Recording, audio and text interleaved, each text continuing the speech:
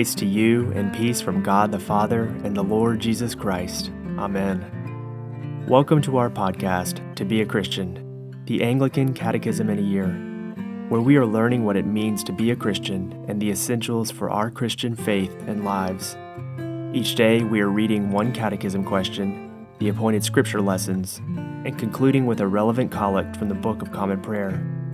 If you would like to buy or download To Be a Christian, the official catechism of the Anglican Church in North America, head to anglicanchurch.net/catechism. As always, we encourage you to reflect on the catechism question and answer as we hear from the Holy Scripture readings and search for points of insight, deeper truth, and meaning for your lives. Today is day 234, and we are in the section concerning prayer. Yesterday we answered, are there different ways to pray? Today we are in question 234. What types of prayer are in the Lord's Prayer? We will conclude today with prayer 97, preparation for personal prayer. Question 234. What types of prayer are in the Lord's Prayer? The Lord's Prayer includes praise, petition, intercession, and confession to God. Matthew chapter 6, verses 9 through 13. Pray then like this, Our Father in heaven, hallowed be your name.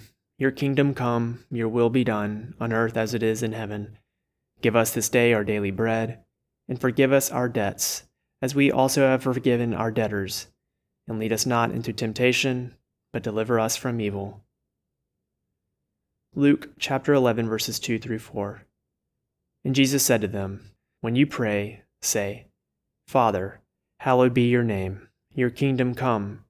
Give us each day our daily bread, and forgive us our sins, as we ourselves forgive everyone who is indebted to us. And lead us not into temptation. Question 234. What types of prayer are in the Lord's Prayer? The Lord's Prayer includes praise, petition, intercession, and confession to God. Prayer 97. Preparation for personal prayer. Holy Spirit, breath of God and fire of love, I cannot pray without your aid. Kindle in me the fire of your love, and illumine me with your light, that with a steadfast will and holy thoughts I may approach the Father in spirit and in truth, through Jesus Christ my Lord, who reigns with you and the Father in eternal union. Amen.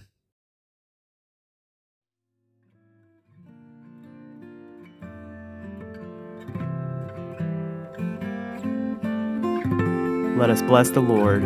Thanks be to God.